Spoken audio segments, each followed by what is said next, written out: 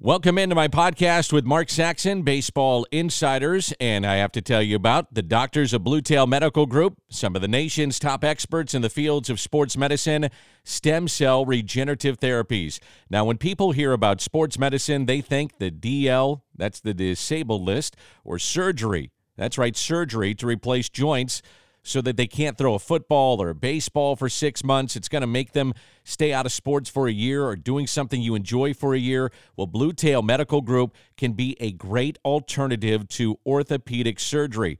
Doctors Bays, Crane, Wolf are experts in stem cell regenerative therapy. Doctors from all over the country travel to Chesterfield Valley to learn how they do it. So whether you're a high school athlete, a veteran, or your joints have been worn by age, arthritis, or old injuries, your body still has the ability to heal itself. Let the doctors at Blue Tail Medical Group show you how. Schedule an appointment today, 636-778-2900.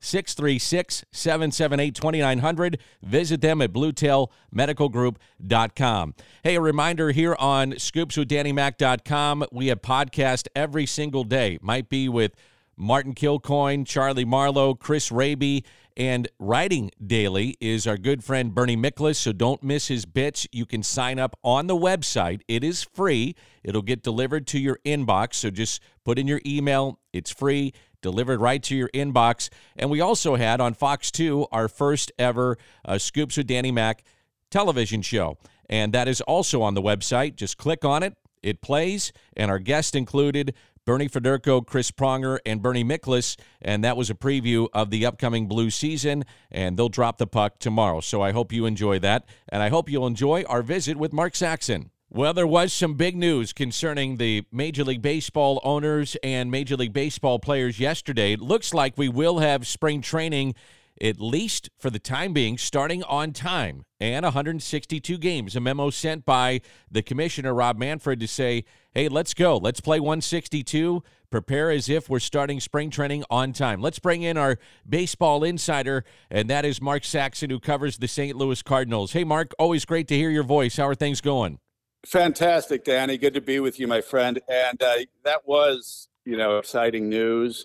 It seemed maybe like just a tad premature. We'll have to see how the rollout happens in terms of the vaccine and everything like that. But just the notion that, a month from now or so, players could be congregating and getting ready to compete. That's amazing, right? I think it is. And, John Mozeliak was saying that this is a big week for baseball in terms of you've got some arbitration cases that you're going to figure out. Make sure that, you get those guys signed officially and you get the terms.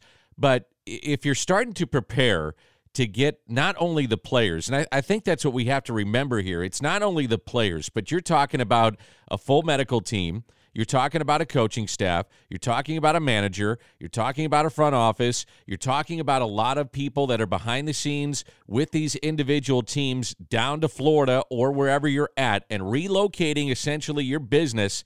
You've got 5 weeks to do it. So you're talking about living quarters. And, oh, by the way, there's a pandemic. So, you're almost trying to set up a pseudo bubble if you can.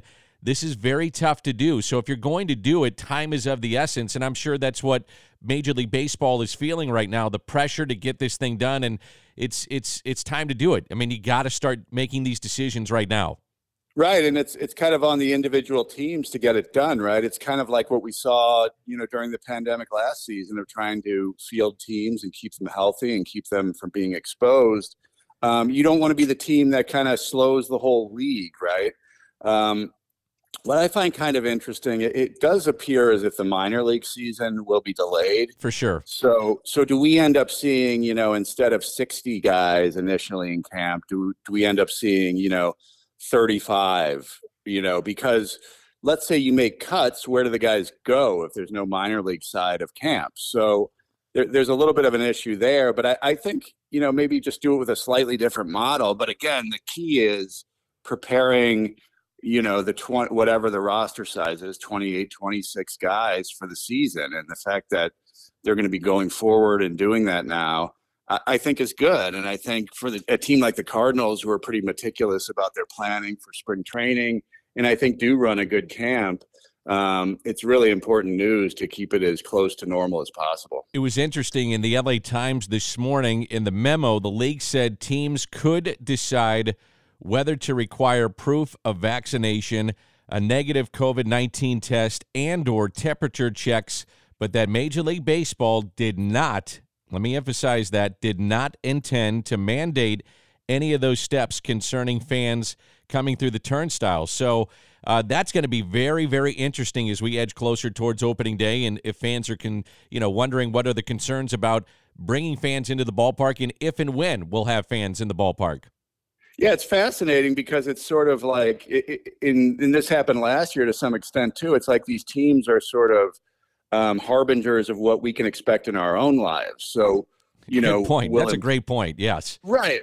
Right. Will employers require that? Will schools require it to send your kids to school, the vaccination records, et cetera? How is this going to kind of be handled? And even what are some of the legal sort of aspects of this? So it's really interesting. And I've been wondering, are they going to require players? Will they work something out where players and the Players Association would go along with this, where they would have to show vaccination? But the fact that they're not, I think, gives us a clue that they're not worried about the threshold being met, and that it sounds like what they're hearing from the Players Association is maybe that it's not going to be a problem, that they'll maybe handle players getting on board with the vaccination. But you're right. It's really interesting just as a society. And when these groups like Major League Baseball have to go back a little earlier than other entities, it's interesting to see how they handle it, and it tells us maybe what's going to be coming in our own lives. Our baseball insider, Mark Saxon, is our guest. Mark, I know you've been doing this a long time. You're connected in a lot of different areas, whether it's with the Cardinals or Major League Baseball. Do you think baseball goes forward with this decision if they don't have some kind of information from the government, meaning that they feel pretty confident that the vaccination is going to start getting rolled out in a big way, meaning maybe not tomorrow or next week? And we're seeing it rolled out, right? I mean, we're seeing it being rolled out a little bit here and there, and we hear about it every night on the news, or you read about it. But let's say in, I'm going to throw an arbitrary date, late March, early April, we're seeing hundreds of thousands of people, millions of people getting vaccinated, and they feel very comfortable then in what they're hearing from the government. We may not be hearing it in the general public, but they're having conversations privately that they feel comfortable in making this decision. Do you get that feeling, that indication?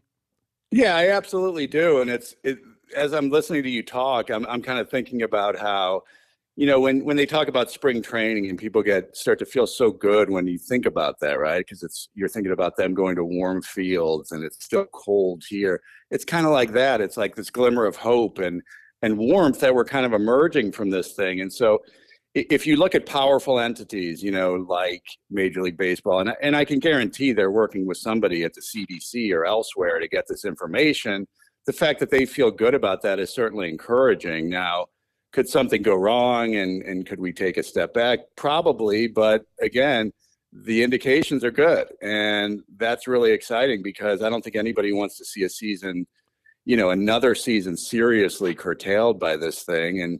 And even 140 games, it doesn't have the same kind of structural integrity as 162. So just the notion that you could get that many games in and feel good about the entirety of it, that's amazing. And I think people should be really excited about that. And even if they're not totally thrilled with the Cardinals' lack of action this winter, they're going to be competing and they're going to have a chance, and it's going to be, like kind of back to normal. And I think that's really, really fun and good to think about. I got to wonder, with this dominoed down now, with the idea that, hey, we're saying we're going full steam ahead. We're going to have baseball. We're going to have spring training. It's going to start on time. We're going to play 162.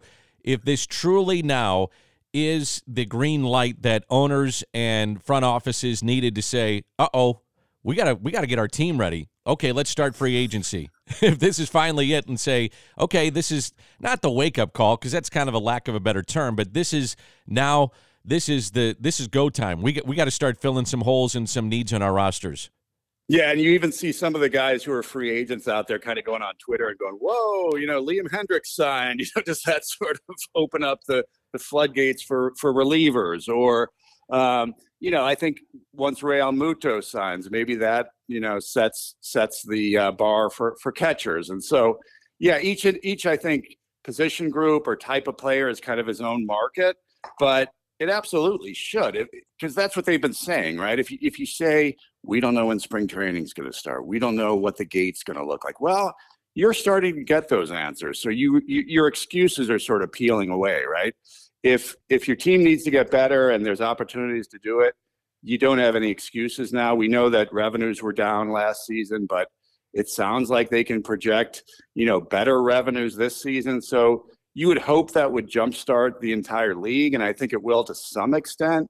But I do think you're going to have a lot of owners still kind of hiding behind what happened last year and talking about, projecting and still having some trepidation of getting in those waters. But other teams, yeah, I do think are going to jump in and we'll see some action. And that alone is kind of fun to see where these guys end up. So, again, that's another good sign going forward. The Hendricks contract caught my attention, and it shows, I think, some people that, well, maybe some owners do have the money to spend. What did you think? Yeah, I thought so, too. I thought it was cleverly sort of structured. I thought it was a good deal for him. I mean, when you think about, relievers really aren't paid what they were, because the notion of, a guy can come in and pitch one inning isn't as valued as it was maybe when, Tony La Russa was starting that. But it was a good deal for him, and I think that's what people are looking for. They're looking for guys who are maybe not, the very, most desirable targets. It's the next level of guys getting these good deals, and that tells you it's a healthy market. And again, that was a sign of that. I thought that Schwarber's deal was pretty good with the Nationals, and I think that bodes well for Jock Peterson and those guys. So, yeah, I do think you're seeing a little more vibrancy in the market for a few of these position players and pitchers than maybe we thought initially. As the days go by, you mentioned Real Muto. I got to wonder if all signs are still pointing towards Yadi and Waino. If I have you on, I got to ask you this because fans are curious about it. I'm curious about it. I still continue to look at all signs pointing back to St. Louis. Maybe it's the homer in me, but I still think that those signs still point back here. I think so too, just because there hasn't been a lot of smoke with regard to either guy really lately. And that tells you that maybe, the interest from outside teams isn't quite as robust as what they were hoping. So that could drive them into the arms of the Cardinals. And it's pretty obvious that that's kind of been the Cardinals' MO. They don't feel like this is a season where they can pay those guys premiums for being franchise icons or the kind of premiums that maybe they would have in previous seasons. So they're hoping the market kind of drives them back into their price range. And certainly with Yadi, you would expect that to happen. I think there's a little bit more mystery with Waino still. And I still think it's a long shot for Colton Wong to return just because of he would have to take a serious pay cut off of what that option was like. But yeah, if you were to rank those guys, I would say Yadi is by far the most likely to return, at least the way I see it. So many people have come up to me and said, man, how about Cohen in New York? How about getting Lindor? There's a couple of ways I look at the deal. I said, first of all, yeah, you're right. Lindor is an incredible player. He's great. He's smiling. He's great. He's perfect for baseball. I love him. He's a personality. I think he could be a face of baseball in a big market. So, yes, on its surface, it's awesome. He's a great player. But don't overlook Carrasco because he's a really good pitcher, comeback player of the year. But the second part of this, and I don't know if you agree with me, Mark, is while you have an owner that's got huge, deep pockets, and we know that, and that's been well documented, I don't think it's good for baseball. And I mean that because when you have a young shortstop and a cornerstone player and he's leaving Cleveland, and he shouldn't be, and now you look at what the Indians have given up now in the last, 2 years, when you have Trevor Bauer, who wins a Cy Young, you got Clevenger, who should not be leaving. Now, there could be some mitigating circumstances with that, with what happened this past summer, but on its surface, a very good pitcher. You've got now Lindor, you've got Carrasco. Those kind of players should not be leaving, all of them, in that market. Now, if they're bad apples, that's one thing, but these are good players, especially Lindor. and that tells me maybe the system is broken. You don't want those young players to be leaving those franchises, and it tells you the players are not partners with the owners are not partners with the players, and maybe the system is broken. And a year from now, I shudder to think where we're at in a CBA. I hope it gets done, but it does ask the question, will the system get fixed? Yeah, I think that's right. I think if a franchise does it here and there, like loses, their face of the franchise, like let's say happened here with Albert Pujols, it's one thing if there's an effort made to retain that player. But when teams build up and then completely strip down every few years, as Cleveland is doing, and Cleveland's going to field, I think, a payroll somewhere in the 40s in terms of, something like $45 million or something. That's pretty absurd when you think about teams spending $275. That's just not that's not, they're not playing in the same pool. They're not playing the same game. And that's my point. That's right. Yeah. And that isn't healthy either. So, we've seen that happen in the past. The funny thing is, if you go back and look way back in baseball history, that's how it was. These owners would cry poor every once in a while. They would sell players to other teams. We saw that happen even with Babe Ruth. But it's definitely not a sign of a good, vibrant, competitive industry when that's happening. And Cleveland being kind of one of those bedrock teams, a team that's been around for a long, long time, it's kind of sad to see. And you don't want to have major league teams that are becoming farm systems for the rest of the team, because they have farm systems, and that's not necessary. So I agree with you in that respect. And also, let's remember, from the Mets standpoint, how many times have we seen an owner with a ton of money come in and want to be a big celebrity in his market and make this big splash?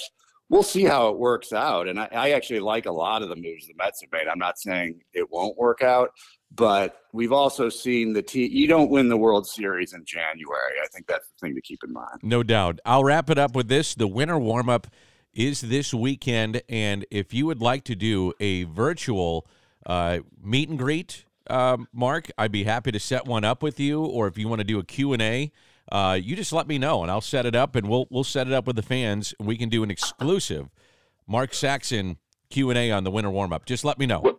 What are they going to charge for that ticket, Danny? You'll actually be paying them. Okay. That's what I figured. I got $20. Will that do it? Hey, we take any donations. Any donations help. Hey, Mark. Hey, thanks so much, buddy. Appreciate it. Always great insight, and we'll catch up soon. All right, Danny. Good talking with you. You got it. That's Mark Saxon, our baseball insider.